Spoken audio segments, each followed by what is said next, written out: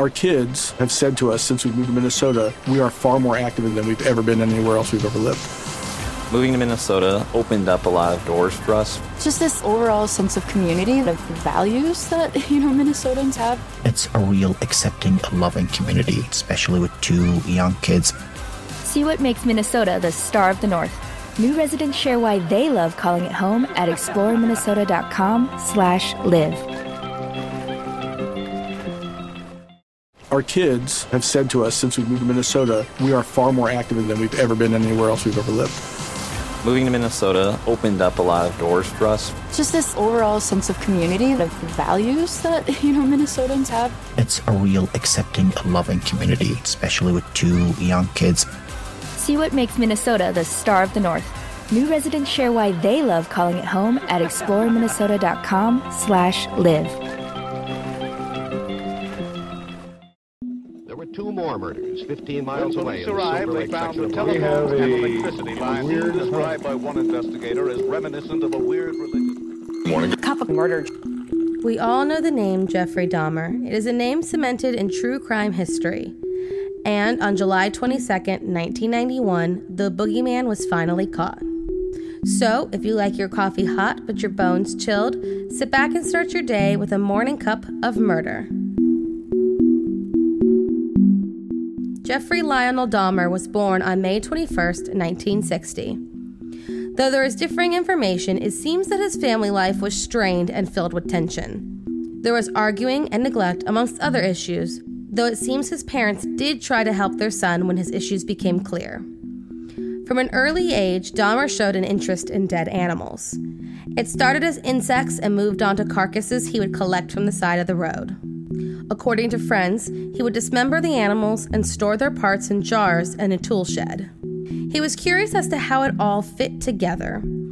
After reaching puberty, Dahmer discovered he was homosexual and began to fantasize about dominating a submissive male partner.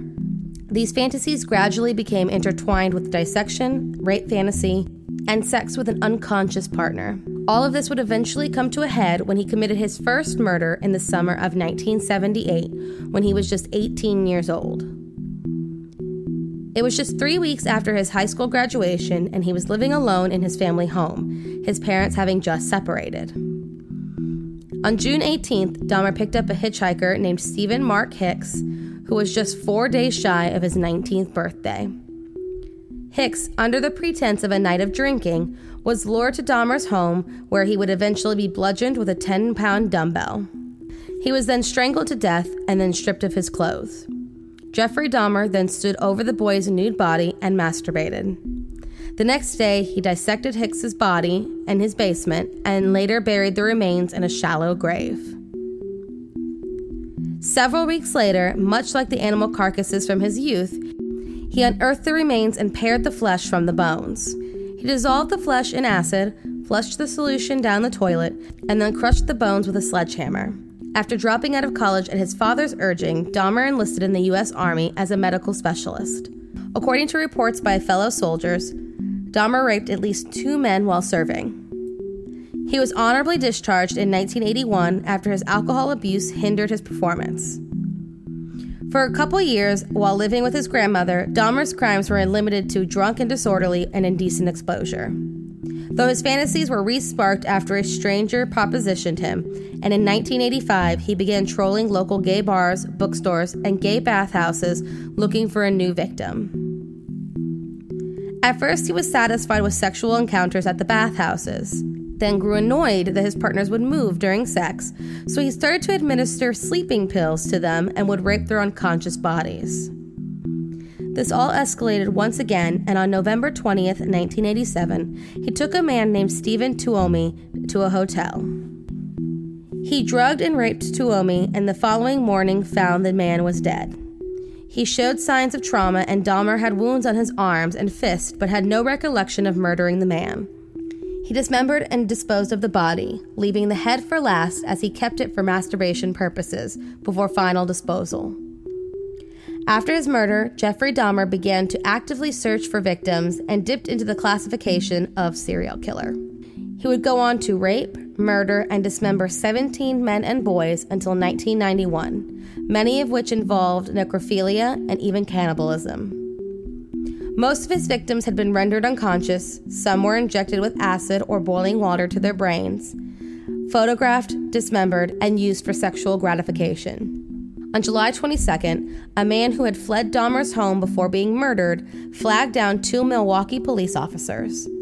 When they entered his home, they were met with the photos of human bodies in various stages of dismemberment, 4 severed heads, 7 human skulls, 2 human hearts, 2 entire skeletons, 2 severed and preserved penises, a mummified scalp, and various body parts in his freezer.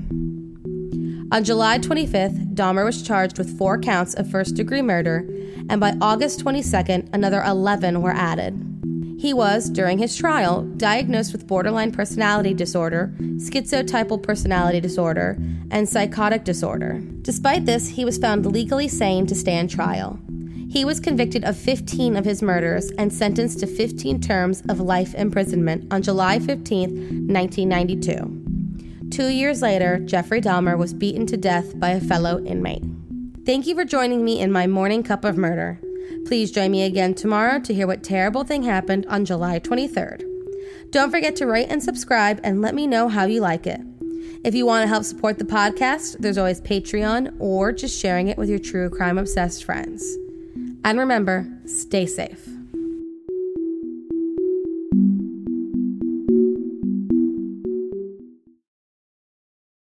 Thank you for listening to Morning Cup of Murder. This is a daily podcast that tells you what happened on this day in true crime history. In short, easy to listen to episodes that you can finish on your commute or while you enjoy your morning coffee. So make sure you check back every morning. My name is Karina. I am the creator and host. You can find Morning Cup of Murder on Twitter, Instagram, and Facebook. I have also set up a Patreon where you can donate a small monthly contribution to the podcast. All those links are in the episode description. Thank you again, and have a wonderful day. Our kids have said to us since we moved to Minnesota, we are far more active than we've ever been anywhere else we've ever lived. Moving to Minnesota opened up a lot of doors for us. Just this overall sense of community, the values that, Minnesotans have. It's a real accepting, loving community, especially with 2 young kids. See what makes Minnesota the star of the North. New residents share why they love calling it home at exploreminnesota.com/live. Our kids have said to us since we moved to Minnesota, we are far more active than we've ever been anywhere else we've ever lived. Moving to Minnesota opened up a lot of doors for us. Just this overall sense of community, the values that, Minnesotans have. It's a real accepting, loving community, especially with 2 young kids. See what makes Minnesota the star of the North. New residents share why they love calling it home at exploreminnesota.com/live.